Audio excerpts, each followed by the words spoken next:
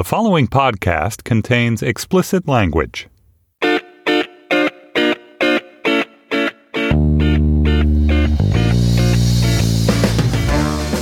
Hello and welcome to the Slate Political Gabfest for January 5th, 2017. It still seems pretty swampy to me edition. I'm David Plotz of Atlas Obscura.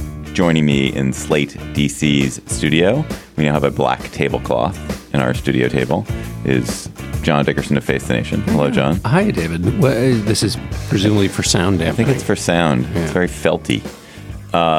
Then in New Haven is Emily Bazelon of the New York Times Magazine. Hi, Emily. Happy New Year to both of you. Happy New Year. How are you, Emily? I'm good. I'm sick, but I'm so excited because I have this new tie line in my house. Jason, one of our fabulous producers, came and installed it yesterday, and hopefully I sound loud and clear. Wait, what'd you say? And you send. I got a tie line. Yes. In my house.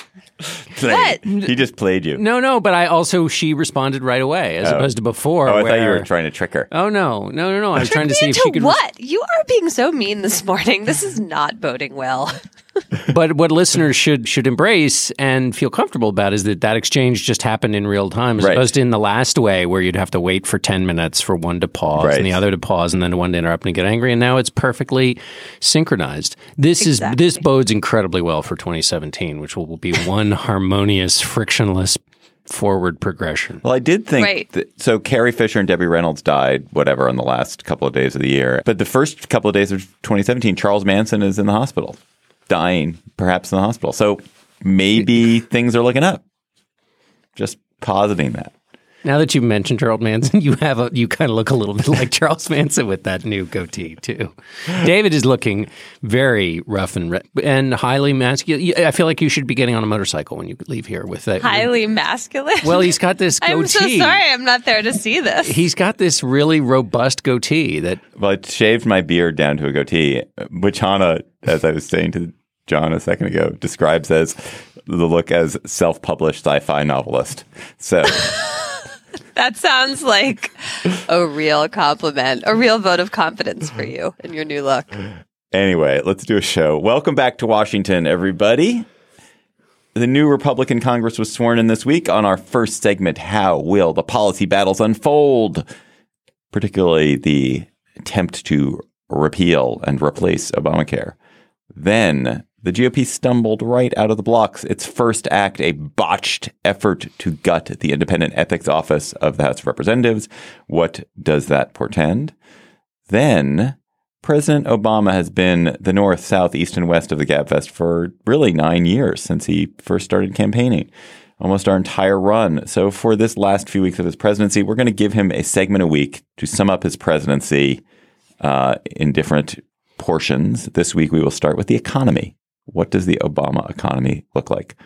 Plus, we will have cocktail chatter, including a very special cocktail chatter. And for Slate Plus, the crazy Amazon Echo murder case, which I'm fascinated by. And I bet Emily has really smart things to say about.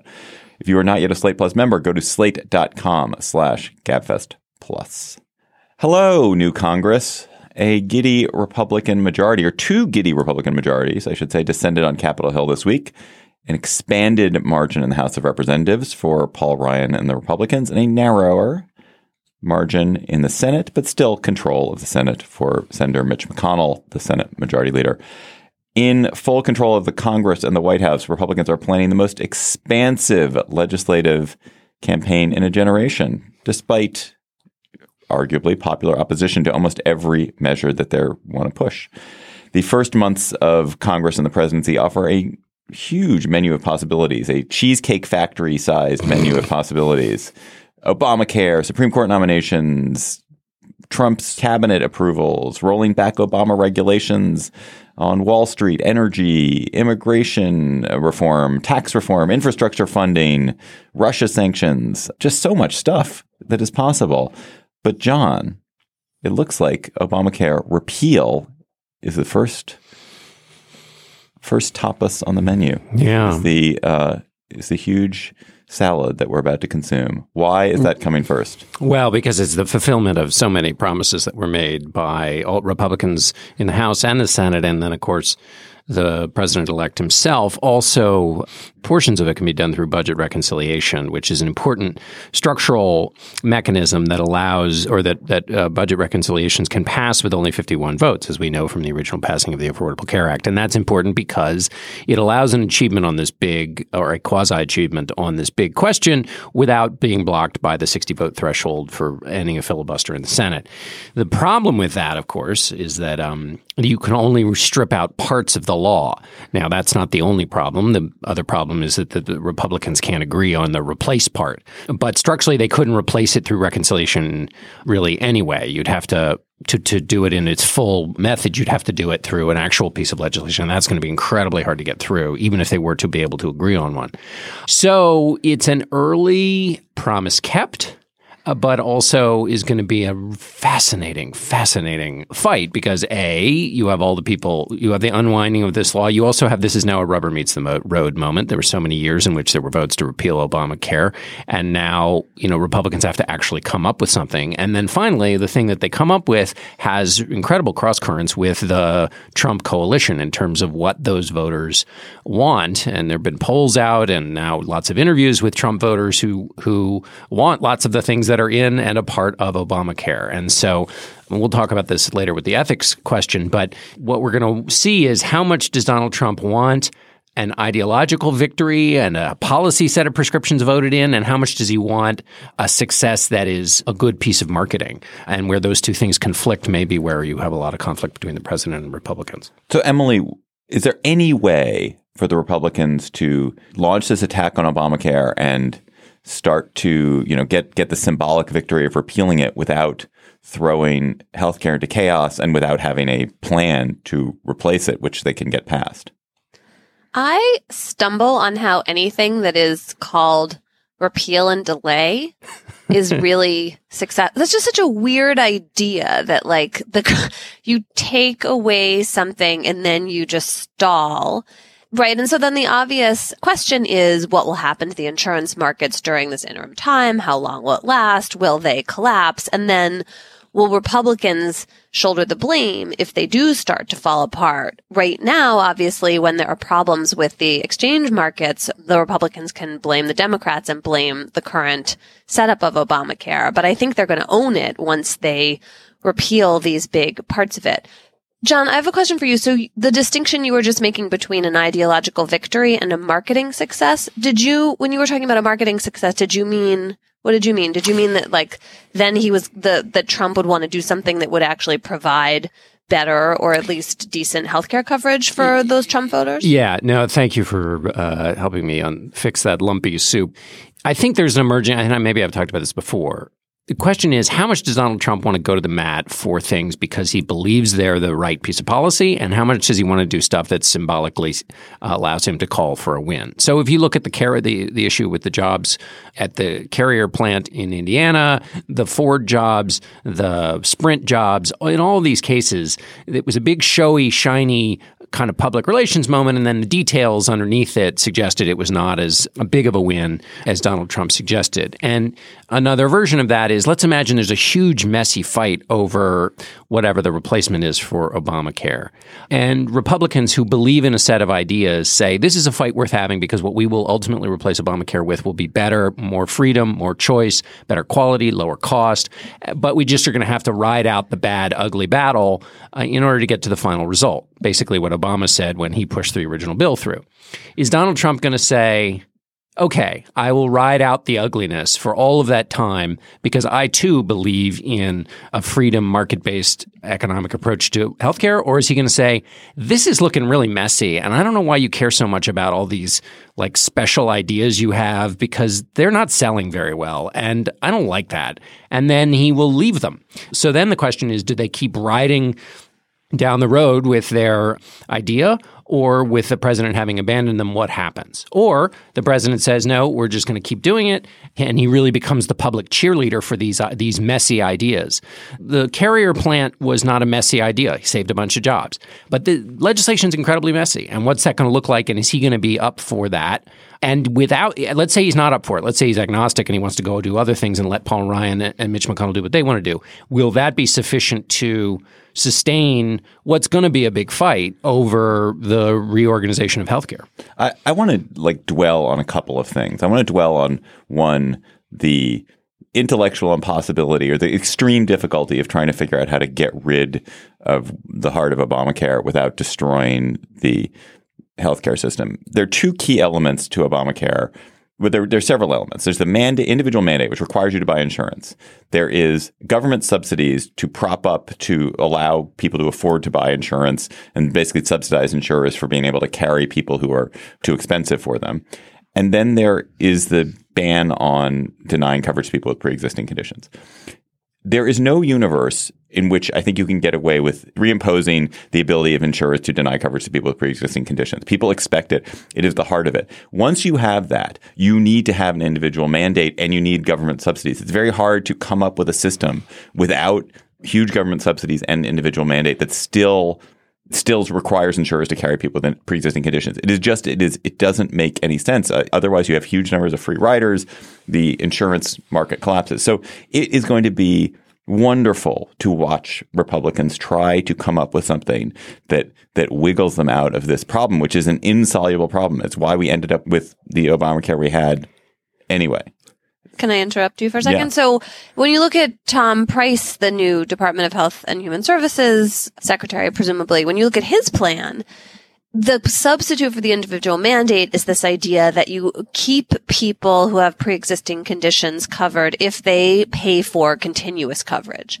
But if they fall out of the market for some amount of time, then they get severely penalized. So that's the mechanism, I think, that the Republicans could, I mean, who knows what they're going to end up with, but that's sort of what they're seizing on now as an alternative. And I don't know enough about the sort of health economics of this to know how feasible it is, but it's different than taxing people because it means that if you pulled out for whatever reason, you would then see your insurance costs presumably skyrocket, and there wouldn't be anything you could do about that for several years. Yeah.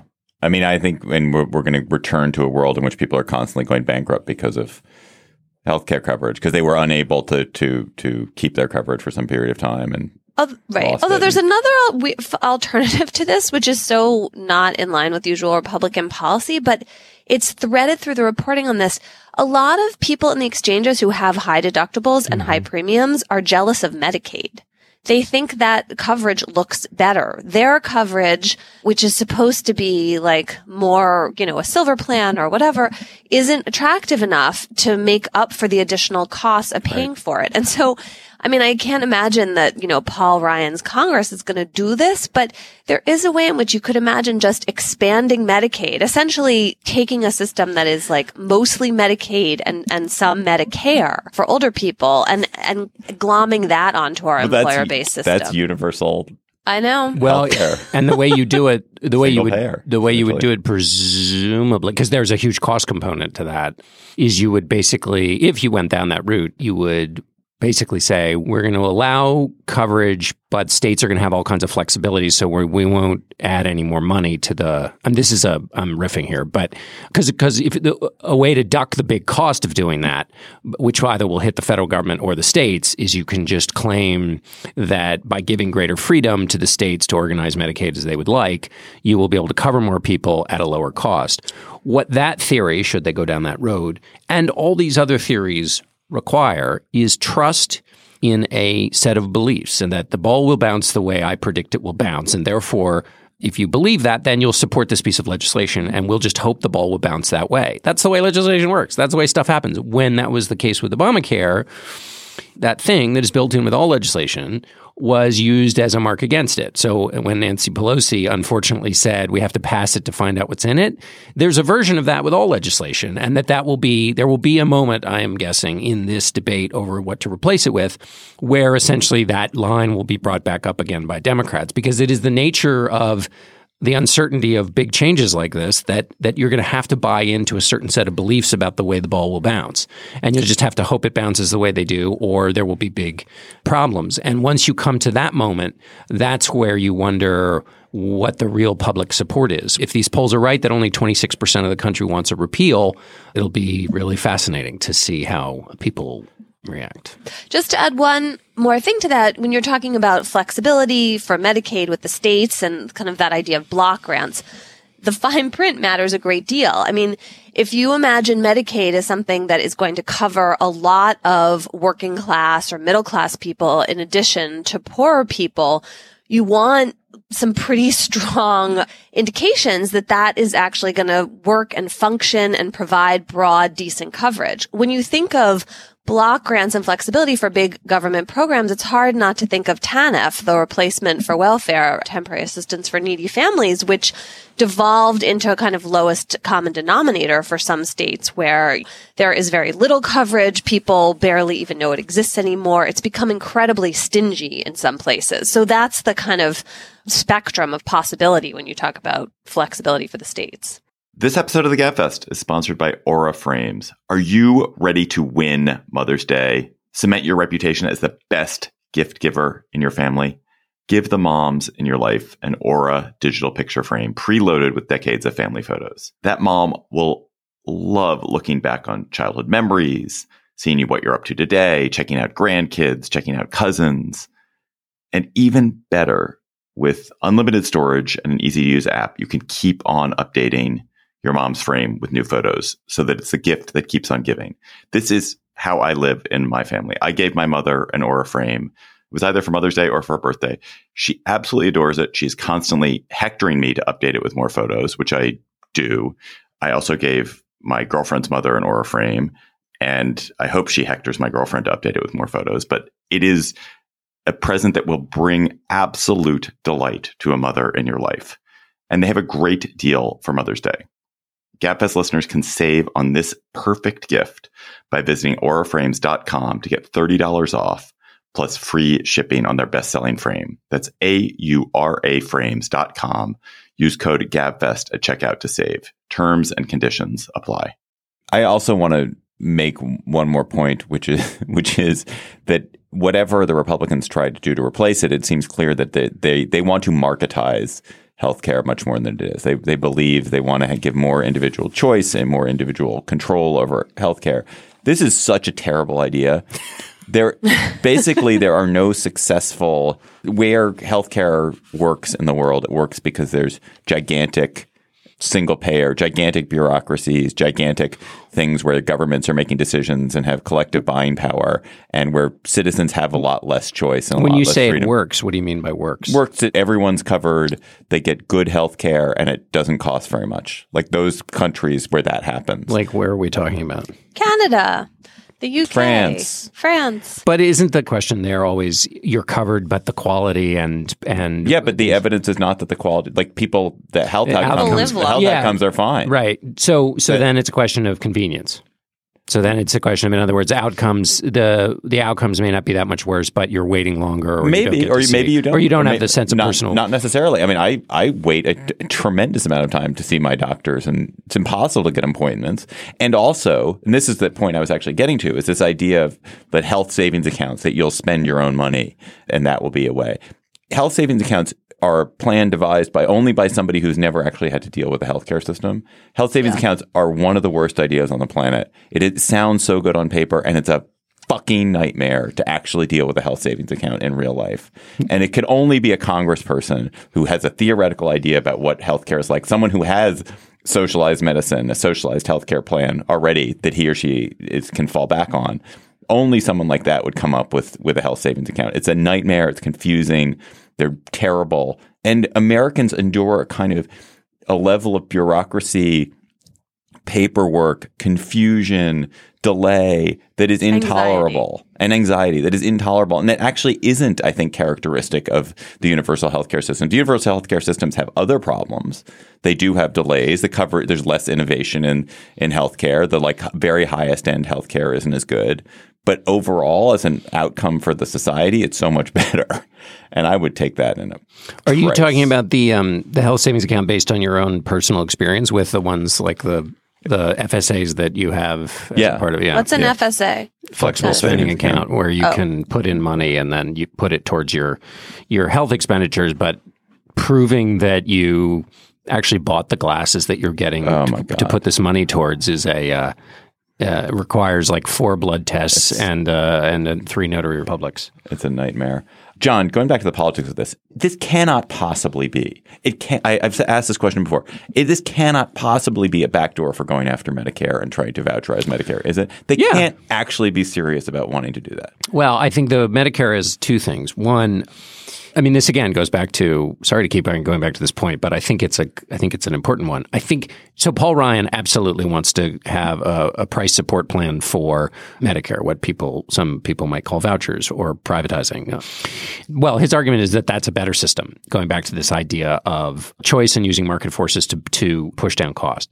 He wants to do that on its own terms. He also thinks it's an important part of the Obamacare fix, and he also thinks it's a part of breaking down the long-term entitlement costs of health inflation, cost inflation, which have a debt and deficit effect. And the reason he wants to do all that is because, well, A, he's just wanted to for a long time. And then B, the way he's going to try and sell it to Donald Trump, for whom all of that stuff is going to be complicated, and B, messy, and C, politically possibly volatile, and D, a total going back on what Trump promised as a candidate, which was not to touch entitlements.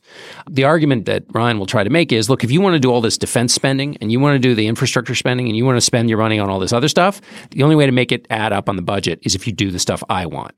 And that'll be a really interesting thing to watch, because if Trump is as focused on the public selling part of the job as I think he is, making the case to the public that, like, you may be frightened about what they're saying that's being done over here on Medicare, but it's okay, it's going to work out, and oh, by the way, I'm going to give you all this stuff on infrastructure and defense and whatever else. I mean, that's not, I can't even imagine Donald Trump saying that. So it'll be interesting to see.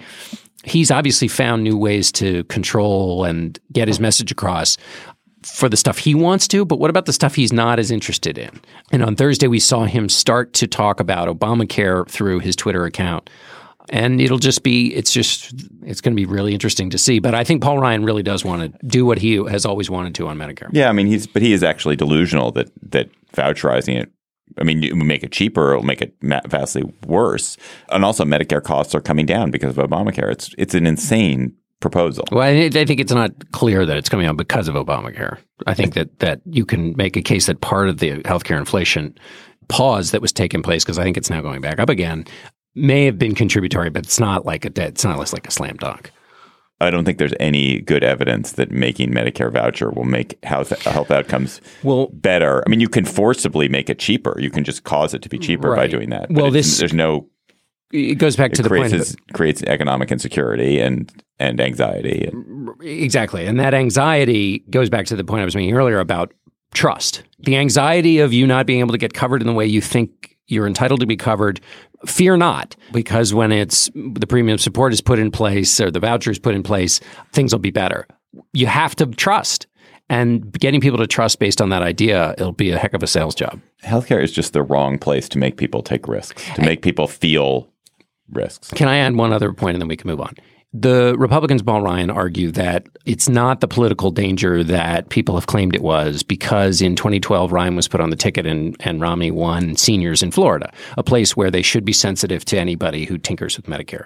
The thing to watch for is that in elections, people vote for all kinds of reasons. They don't vote for necessarily only about Medicare. And in Florida in particular, older voters always vote for not always, but in recent years have overwhelmingly voted for the Republicans. So I guess the idea, in other words, the idea that it's not as politically toxic as people thought because Paul Ryan was put on the ticket and Romney did better with seniors in Florida than Obama did, doesn't really help you when the debate is going to be just about Medicare and just about casting a vote to change it, because that's the only thing in the conversation. In an election, lots of stuff's in the conversation, and you can assume that the stuff that Paul Ryan's talking about Medicare is never going to happen, and I don't want Barack Obama in office, and there are all kinds of other reasons you might want to vote. So the politics of this have never really been tested. Emily, I want to close this segment by going back to sort of what the Democrats should do. Are they correct to fully oppose anything that the Republicans want to do on health care, as the Republicans did to them, or should they work to minimize damage? They're not correct to oppose anything, because, what if the Republicans had a lobotomy or politically got forced into coming up with a good alternative? I mean, there are certainly ways to improve what we have, and you could call it something else, and you could reform it, and you could make the healthcare exchanges more vibrant and healthier. Or as we were talking about before, you could just scrap them and expand Medicaid. So I don't think the Democrats should refuse to participate in anything categorically. But realistically, when you look at the Republican plans, no, they should not participate in trying to embroider on the edges of them to make them slightly less terrible. Do you think that is true just for healthcare? Or do you think that's true across the board for whatever it is that the congressional and Trump agendas are going to be?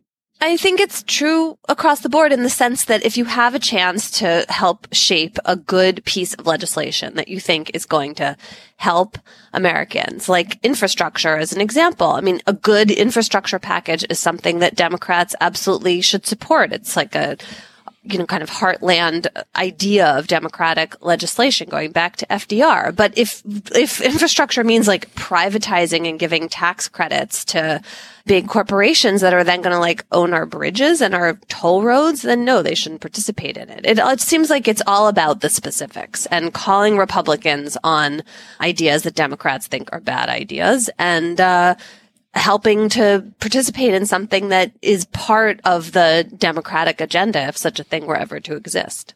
Right. So it's not nihilistic. It's not absolutist even.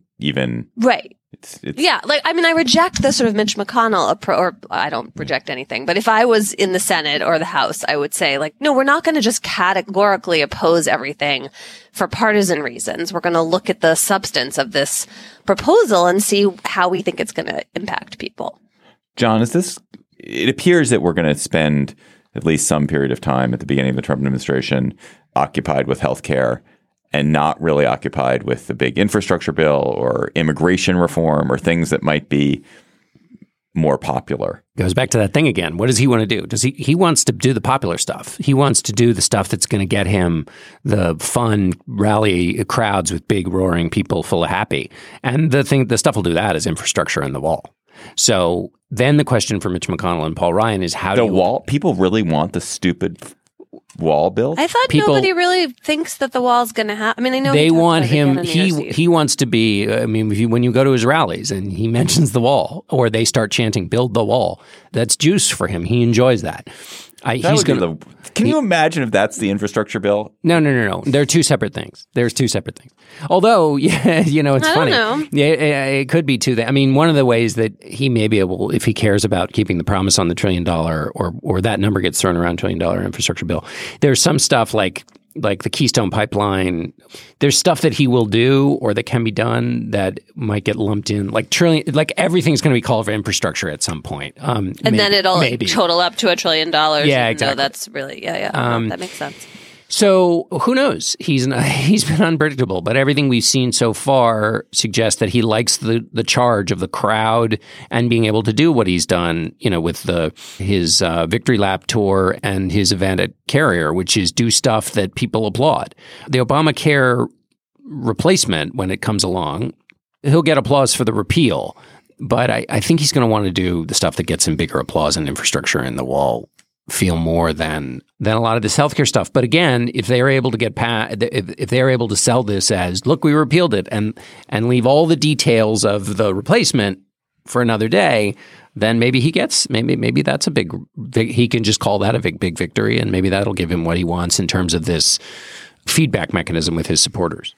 So don't you think, though, it's important whether he cares only about his supporters and the feedback at the rallies, where repeal and wall will continue to be huge applause lines, versus his favorability ratings with an approval of the larger country? Yeah. right? It's like, is he going to make that shift to actually care about broader opinion about him? Yeah, well, it's a good point. He comes in with lower approval ratings than Obama and George W. Bush. So he's at 43, I think, and Bush was at 50, and Obama was in the 60s. So yeah, it's you got to wonder when he's going to care about that, and also what he would do to try to change it, because Obamacare is popular with the crowds he goes to now, but it won't be as popular with a larger crowd as, say, infrastructure might be. A collision between a Chinese jet and an American spy plane. He came and rammed into our left wing. With relations increasingly strained, what are the chances of things spinning out of control? The Western world was asleep. I'm Gordon Carrera. I'll be exploring the friction in this most important of relationships and asking, has the West taken its eye off the ball? You cannot ignore China. From BBC Radio 4, this is Shadow War, China and the West. Listen wherever you get your podcasts.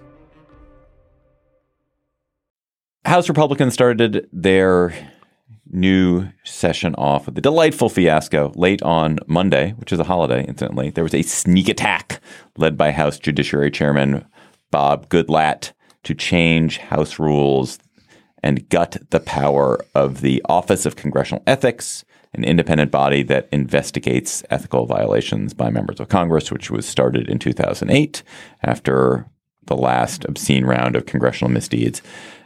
The sneak attack was publicized. There is social media these days. People notice stuff. There was a huge outcry from the public. The Congress was swamped with calls. Trump himself stepped in and criticized this move, not really necessarily the move as in general, but the timing of it, that they weren't draining the swamp by doing this. And then the House Republicans were like, oh, whoa, sorry, didn't mean it, caved, backed off, didn't make these changes. Emily, why go after this office to begin with? What possible gain is there? Do they think that people wouldn't notice what they were trying to do? I don't know whether they fooled themselves into thinking people wouldn't notice. I guess they did. And also Goodlatte tried to sell it as like strengthening the ethics investigations, or at least strengthening due process. And they tried also to frame it as this kind of libertarian, like get government off our backs. But it was so obviously, at least in hindsight, the funniest way to begin the new Congress. And the reason they want to get rid of it is that there are 10 investigations going on right now. And this office is not something that the House representatives themselves control. And there's some really funny stories. And when you start reading about like the guy in California who paid $600 for an airline ticket for his pet rabbit, and the ethics office said, I'm not sure that's a legitimate expense. And then it turned out he had like more than $60,000 worth of questionable Duncan expenses. Hunter. Say his name. Yes. Name Sorry, it. I forgot. Name and Thank shame. you. Right. So when you hear stories like that, you realize why the folks in Congress would prefer not to have embarrassing revelations like that out in the media. And you also think as a taxpayer, gee, this office sounds like it's earning its keep to me. I think the most important part of this basically like cul-de-sac story is that people getting upset on social media and flooding the lines of their Congress people worked. And especially right now when a lot of progressives or people are just skeptical of Trump or wondering what kind of power they can actually wield, that seems like a real victory that the Republicans accidentally handed their opponents. John, did Trump have anything to do with the back off, or was it really the public? I think it was probably a combination of factors. Paul Ryan and Kevin McCarthy, the Republican leaders, told their members who wanted to do this that they didn't think this was a good idea. But they didn't stop it. No. They didn't work hard to stop it. And I'm sure Paul Ryan could have stopped it had he fought hard enough. So fair point. And this goes back to the previous point I was making. When Donald Trump abandons you, now you're on your own, and or more tweets to come from the president-elect. And so they decided it's not dead. It's been shelved for the moment. The idea was this is just bad PR for the moment. Let's shelve it. And basically leaders went to the members who wanted to make this change and said, look, if you want to continue doing this, you're going to have an open vote with debate on the House floor. And nobody wanted to have that open debate, especially at the beginning of the term. So I think we're going to have another round of this. I think it's in August that there's supposed to be a report from the Ethics Committee on itself. And maybe that'll be the next moment we get this. But I think this will come back again. But this was just a bad launchpad explosion for the new. I mean, I don't think it has any long-term effects, but it would have if it continued on and on for several days. Why do you think it won't have any long-term effects? Well, I just think there are going to be a billion other things to occupy the mind, and not all of them shiny objects. I mean, I think we talked about Obamacare and tax reform and infrastructure and immigration. There's just going to be so much for people to be consumed with. This will pass. I think pretty quickly because the dog didn't bark. When it comes up again, it'll matter. I think another way it'll matter, of course, is if there is an additional ethics scandal. Democrats will certainly be able to say, yeah, this is the kind of thing they were going to try and hide, and thank goodness they weren't allowed to. That stain still exists and could be politically problematic. Emily, this does suggest that the Republicans in Congress are not going to dig too deeply on Trump's violations of the Emoluments Clause. We're unlikely to see an impeachment of Trump for self-dealing and getting foreign governments to fund his projects and that form of corruption, because doesn't seem that they're all that corruption focused, these guys.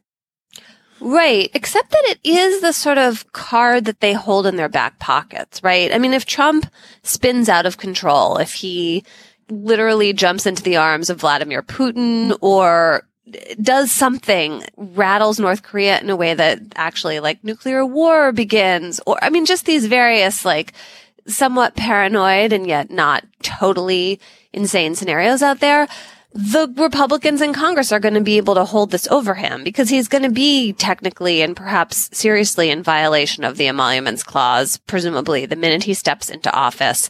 It doesn't seem like he's planning to take the steps that, the ethics experts have been begging him to take to prevent any of that. And so it does sort of hang out there over his head in a way that could be a little bit useful to them. Really? Do you think they'd ever do anything? It is so. I do think it's possible. It just depends. This is such an unpredictable presidency. Like, we stand at the beginning of it. I mean, from their point of view, Mike Pence would be a much easier person to work with, and I'm sure they'd all sleep better at night. John, do you think that's crazy? No, I don't think it's totally crazy. Not totally crazy. I'll take it. I mean, it's just bizarre, the level of conflict of interest that Republicans were so upset about what the Clintons were doing and the Clinton Foundation were doing. It's for thee and not for me. I mean, it's really shocking. There was a great National Review column by Jim Garrity, which I think was the headline was, I guess we're just not going to make a fuss about that, which was all about the things which Republicans were crazed about during the campaign, about conflict of interest of the Clintons or the absence of press conferences by Hillary Clinton, or, there's a series of examles. And he's just pointing out like, oh, now we're not going to make a fuss about it. Well, and add Julian Assange and the Republicans to that. I mean, it's and this goes back to the conversation we've had a million times over the years, but that partisanship just determines everything now. Support for Putin and the Russians has gone up in the Republican Party since Trump has been elected. Support for Julian Assange. Frank Luntz tweeted some poll that shows support for Julian Assange has gone up in the last several months among Republicans, for whom he was a particular kind of evil before, because he had endangered the lives of American troops.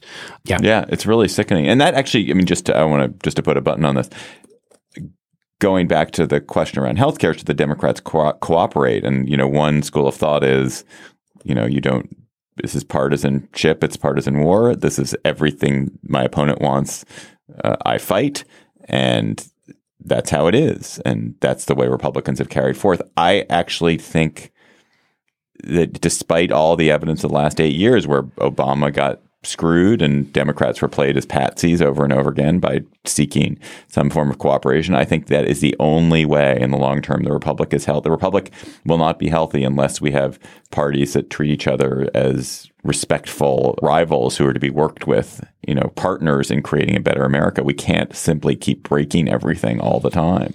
Everything cannot be partisan. And so you just have to act. The Democrats, even if the Republicans won't act this way, the Democrats have to act as if they have a trustworthy, honest partner and sort of seek the best outcomes with it. In the long run, I think that's the only way we survive with the political system we have. But there's certainly no good signs about it. President Obama's final few weeks in office are here. He is taking justifiable, in my view, victory laps around the country. He is vastly popular. His wife, Michelle Obama, is the most popular figure in the country. He leaves the office of the presidency untouched by a whiff of scandal, with an economy that's been growing for years, with 76 straight months of job growth, with marriage equality, with Osama bin Laden dead, with smaller wars. He's been the alpha and omega of this podcast, the most important politician in my adult life, or maybe I would say the politician that I admire the most in my life. And we're going to take the opportunity of his departure to talk about how he governed and how he leaves the country. So for the next 3 weeks, starting this week, we're going to do a segment about him and his legacy. This week, the economy. I think you can argue it round or you can argue it flat. The economy President Obama inherited back in 2009 was in free fall. We lost 700,000 jobs the month before he took office. The Great Recession was full swing. The economy was shrinking at 8% annually. Car makers were on the verge of default. And he took very positive action with very little help from Republicans. He got a stimulus passed. We've had steady job growth for 7 years. We had loans to the car makers. Car makers are now profitable.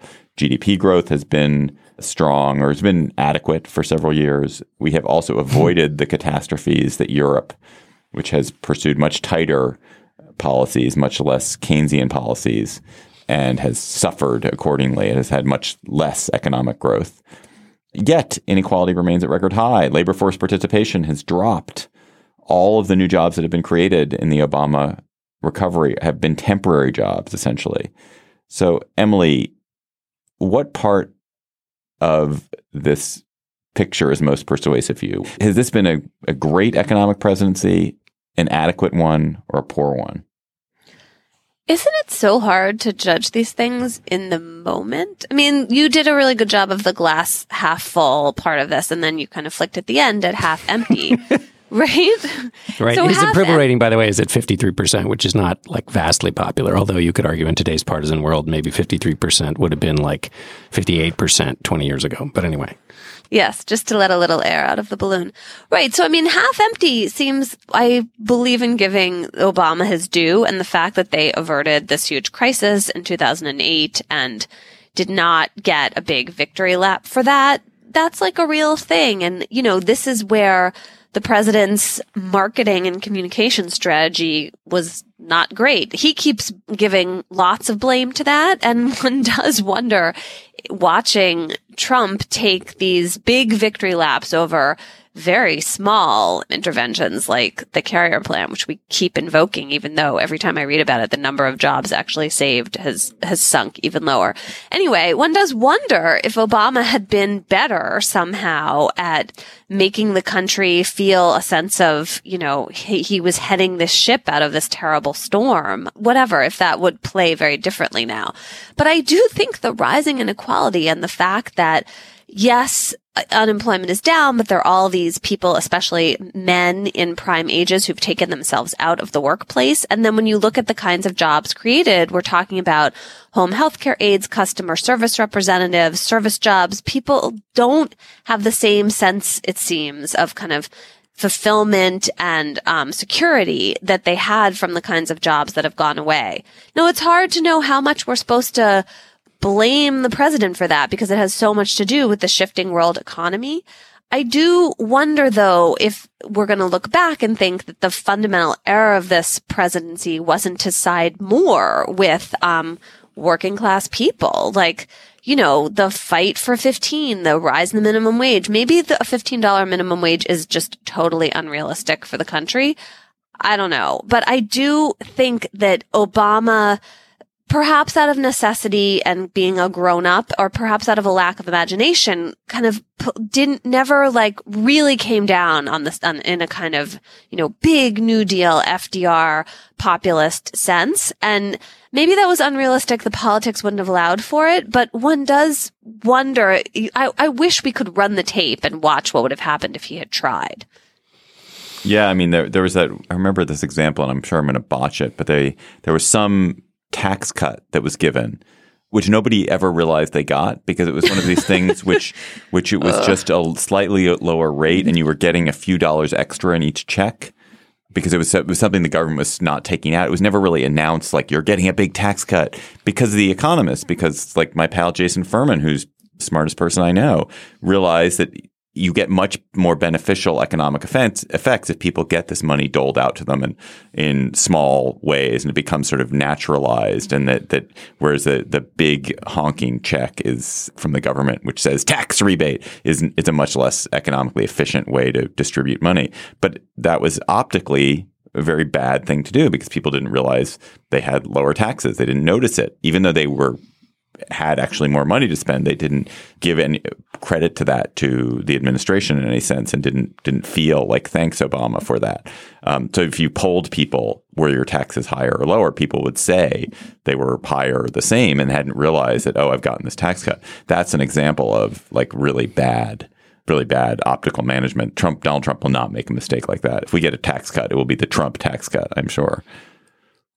John, do you think on any of the things that have not improved, notably around inequality and on labor force participation, there were huge failures where Obama missed opportunities, or these were things that he just couldn't have done given the circumstances? I don't know. I feel, having recently been trying to struggle my way through The Rise and Fall of American Growth by Robert Gordon, which struggle only because of my own limitations, not because of the book, which argues essentially there was a special time in American history from basically the 1870s to 1970s when America grew at big rates because of very specific and special things. And that what that has me thinking about is, and this is a part of this larger conversation, is the growth numbers during Obama are pretty anemic. So they've not been stellar. Now, immediately people will say, yeah, well, but look at what he inherited and look at where the economy was and there are changes going on. And so the question here is context. And the context is not only what Obama inherited, but also the context, if you buy Gordon's theory, that the American economy is just in a different place now than it was historically. So to judge it by historical big growth standards during that 100-year period I mentioned is fundamentally wrong. So if that's the case, then how do you measure whether this is not stellar growth or is stellar growth? Now, we're about to have, and Emily said run the tape, we're about to have a super big experiment. We were in Knoxville over the holidays, and Anne was talking to somebody who owned a small business and who said they were expanding their business significantly in a way. And they said, I wouldn't have done it if Donald Trump hadn't been elected. And the argument was essentially, he's going to be more favorable. There are going to be fewer regulations. Taxes are going to go down. And just the business environment is better. Now, anecdote is that I don't even believe that. I don't believe that for 1 second. I don't believe that's meaningful. That's a not meaningful example. But go ahead. It's interesting that people are telling that story, though. It's not the only anecdote like that I've heard. Yeah. So that may be totally meaningless. On the other hand, there may be people for whom that, if that feeling, let's put it this way, if that feeling goes beyond that single instance. I hope it does. And I hope it does. Yeah. And if it goes past that single instance, then what does that look like? Then there will be growth. And if there's growth, will the money be put into wages, into hiring, and all the rest of it? And therefore growth will go up and all of the beneficial effects as a result of it will happen. We're about to have a big experiment. So I guess my point is in the big experiment, whether this emotional response exists is one part of it. And then the second part is Republicans in Congress and this president collectively are about to pull out as many restrictions and regulations as possible across a whole variety of industries. And the argument being, if you unshackle private enterprise, there will be lots of growth. We're about to see whether that argument will bear fruit. To me, the biggest missed opportunity of the Obama economy is one which he deserves some blame for because he didn't work on it rhetorically, which is that because interest rates were basically zero and borrowing costs were thus zero, especially for the U.S. government, we missed this incredible opportunity to make major infrastructure investments. Infrastructure is something which costs up front, it explodes the deficit up front, and then it pays off in these huge ways because you get better transportation networks, you get better technology networks, you have better energy networks. And he got some of that. He got, $700 billion worth from the original stimulus package. But there was a period of 7 years after that where you could have made massive investments in infrastructure and made a long-term investment in the country that would have been hugely valuable, also would have created jobs. And he was unable to do it, and he didn't really push for it that hard. And Republicans never would have passed it. There was no appetite for deficit expansion under Obama, even though there clearly is about to be appetite for deficit expansion under Trump. But he didn't make an effort on it. And that I think historically we will regret as a country. And I don't think Obama deserves a lot of blame for it, but as a country, we will regret the fact that we didn't use this period to make our roads better, make our networks better, make our ports better, and that's a real bummer. Does this go back to the division from 2008, 2009, where Rahm Emanuel was saying jobs, not healthcare? Let's do that first. Let's employ people. They're going to care about that more. And was that realistic? Like, could the presidency have taken that turn instead of doing healthcare? Well, healthcare is also a great infrastructure investment. And if you think of human capital as being a thing that you want to invest in, and healthcare is would, if it sticks, would be the great achievement of the Obama administration. But they were unable. I mean, they tried on the stimulus, but the stimulus bill they presented was half the size of what most economists wanted it to be. But they couldn't have gotten a dollar more out of it. And I think that's right. They couldn't get because of Democrats who were abandoning the bigger dollar amount, A. And then B, they did in the Obama, even much later when Obamacare, when the website was about to go online, I remember White House officials making the case really pointedly that this was likely to be the greatest economic payoff that people would feel in the Obama era, because all the things he did to rescue. And I think this goes again back to when you think about what Obama inherited, it's not just the actual state of the economy, but it is the forced march that it put him and Congress on right away at the beginning of his presidency to solve those problems in an emergency fashion.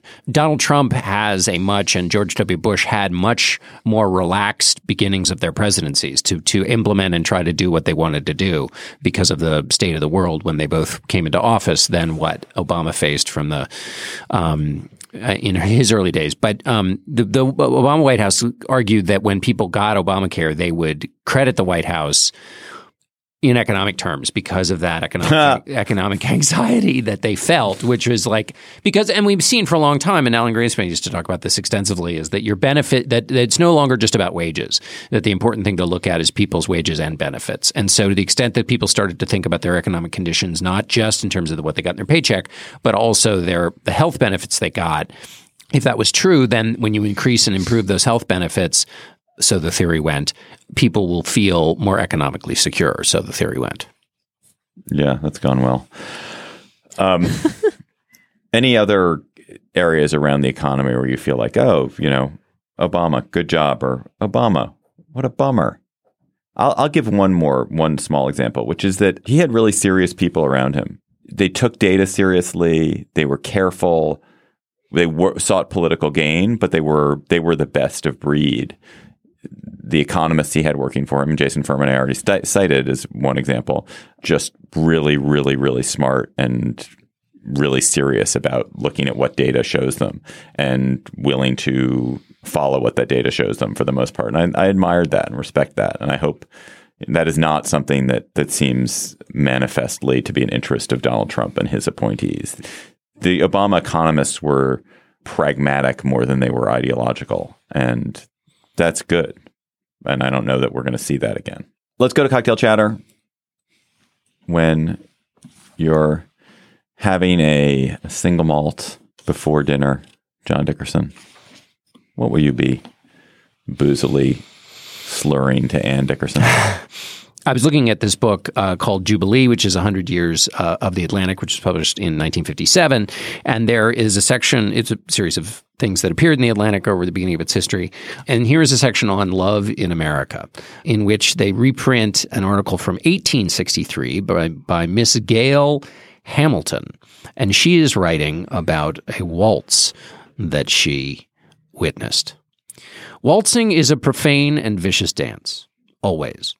When it is prosecuted in the center of a great crowd in a dusty hall on a warm midsummer day, it is also a disgusting dance. Night is its only appropriate time. The present mode of dress renders waltzing almost as objectionable in a large room as the boldest feats of a French ballet dancer. I saw scores and scores of public waltzing girls, and among them all, I saw but one who understood the art, or, at any rate, who practiced the art, of avoiding an indecent exposure. Do I shock ears polite? I trust so. Anyway, it was a wonderful introduction to a series of essays about the changing mores in American culture. So don't go waltzing. I love that. That was great. Emily, do you have a chatter? I have a chatter. I have a nerdy chatter. I have 2 board games to recommend from our holiday that I had not played before and that my family and various other friends and family really enjoyed. The first one's called Codenames. Have you guys tried this game at all? No. It's a word game. You can play it with lots of ages, which is kind of unusual. Like the grandparents also enjoyed it, and so did the kids. It's like a guessing game about words and the connections you make with words, but you can You play in teams. It was really fun. And then the other one, which I'm terrible at because I cannot draw to save my life, but was super fun anyway, is called Telestrations. And it involves like drawing a picture and sort of a game of telephone tag involving pictures and imagining what the pictures stand for. It's just really hilarious and silly. So anyway, if you're looking for a new board game and you haven't tried one of those, I recommend them. That's great. We played this game called Mao. Do you guys know this? No. It's called Mao after Chairman Mao because it's a game where you don't know the rules and the rules constantly change. It's also known as the election of 2016. Yeah, it's so vicious. It is just vicious and cruel and confusing. And when you start, you don't even know what's happening. It's pretty awesome. The Kafka of games. Yeah. Everyone in my family, we're all pretty aggressive. It made us so extremely unpleasant. Huh, that sounds like such a fun activity, David. I can't wait to try it. Huh. If you have it, if it's sort of coordinated by a good-spirited person, it really works. If it's coordinated by somebody like me, it doesn't. Constantly telling people to pay attention to the rules, which are never clear. There's like you're constantly giving people penalties for like talking, stupidity. Anyway, my chatter. It's a tough one this week. Marriage, I think you guys know I've long been an advocate for marriage. I am married. All of us here in the Gabfest are married. All of us, I hope, happily married. I'm happily married. But it's 2017 and I am starting to have my doubts, and let me explain why. There is a ton of despair in this country. We got marriage equality, and what's happened? The world has been falling apart. You're going to blame the world falling apart on marriage equality? I don't know. I just want to lay out some evidence. This is correlation, all not causation. Emily, I'm a rational person. You're going to wait for it. I'm going to get to this. The Obamas had a happy marriage. Where did it get them? Like just. But you just claimed that he was the greatest president of your lifetime. The Clintons stayed married, stuck it out with this marriage, and totally were beaten up for this marriage, whereas you have this 5 times divorced adulterer in the White House, serial adulterer and divorcer in the White House, the happy conjugal rejected and disavowed and denied by the public. And I think that what I'm starting to realize is that maybe it is time to call a stop to marriage, rather than us glorifying marriage, but to call a stop to it and end this ridiculous institution of chaining yourself to another wonderful person for the rest of your life. To end it, or maybe just to test ending it. And this is where you guys and I, we're rational people. And what I would propose is that we run some controlled trials about marriage and see what the results are. See if it's as bad as I expect it's going to be. If it's as bad as I expect it's going to be, we can end it, or at least can, sort of think about ending it. If it goes well, we'll continue it. So here's what I propose. I propose that the 3 of us, we pick 2 single Americans completely at random, have them get married, and closely observe them. If this marriage goes well, I will withdraw my complaints. If it doesn't, we will do further study. Does this sound like a plan for you guys? Well, actually, I have no idea what he was talking about, but yes, it sounds like a good plan. No, this is crazy. We're putting way too much weight on this N of 1 study that you've just. Buddy, I know that's true. He didn't like my anecdote, totally verified and rock solid about businesses. It's a limited pool we can start with. Okay, can we just try to start with? We're putting a lot of weight on this. Okay, we're going to try it, but I resist the larger implications that you insist on drawing. I will take the blame for it. I'll take the blame. Okay. John, can you get us a name at random from the internet white pages here? I'm going to now Google. Let me see here. I think I make sure they're single, though. Oh. All right. Okay. Well, that leaves the search I was looking for. Okay. I will go for hammer throwing, bike mechanic, and ultimate frisbee. Okay. We have Ann Silver, who's from Connecticut, lives in Seattle, and is a lawyer, apparently. Those skills apparently all are associated with law. It sounds like Emily. She's from Connecticut. She's right. a lawyer. There you go. Emily, are you a secret car mechanic who throws the hammer? Oh my God, I wish I was a secret car mechanic. What was the Ann Silver? Ann Silver. Okay, so we have one person. All right, Emily, pick a second person. Can be male or female. We're in the age of marriage equality. You do it right. Although David just associated it with the decline of civilization, but that's fine. Yeah, well, I feel a little lame for being so gender traditional here, but I'm looking around on this wide world of the internet, and I'm coming up with a guy named Ian Schreiner. He's a doctor, and he also lives in Seattle, which seems super useful for conducting this experiment. I think that's going to make it a lot easier. And also, if you check out his LinkedIn profile, he has some really lovely attributes. It sounds like he is spontaneous and extroverted and intellectually curious and someone who is super supportive of his partner. And I really like that this. On LinkedIn. I think you're stalking him. Yeah, it's an interesting LinkedIn profile. Well, it's like a special LinkedIn dating profile. But I have to read you this last part. When you're with him, you want to be your best self, but you're also not afraid to be your worst. Wow. That sounds great. Well, should we make Anne and Ian our guinea pig? Sure. Yeah. Ian Schreiner, will you marry Anne Silver? So we are going to have to update our listeners about the outcome of this marriage proposal. We'll find and the marriage itself. Yeah. What's the term limit here? Yeah. Are we going to get annual reports? And we'll find out. Our intern is Kevin Townsend. Our producer today is AC Valdez.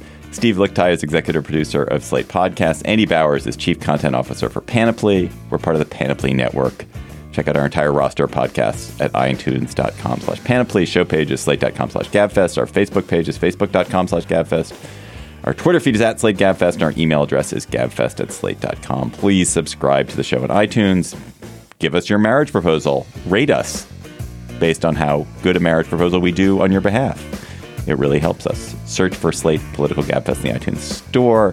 For Emily Bazelon and John Dickerson and Ann Silver and Ian Schreiner, I'm David Plotz. We'll see you next week. Well, we'll talk to you next week. Probably won't see you.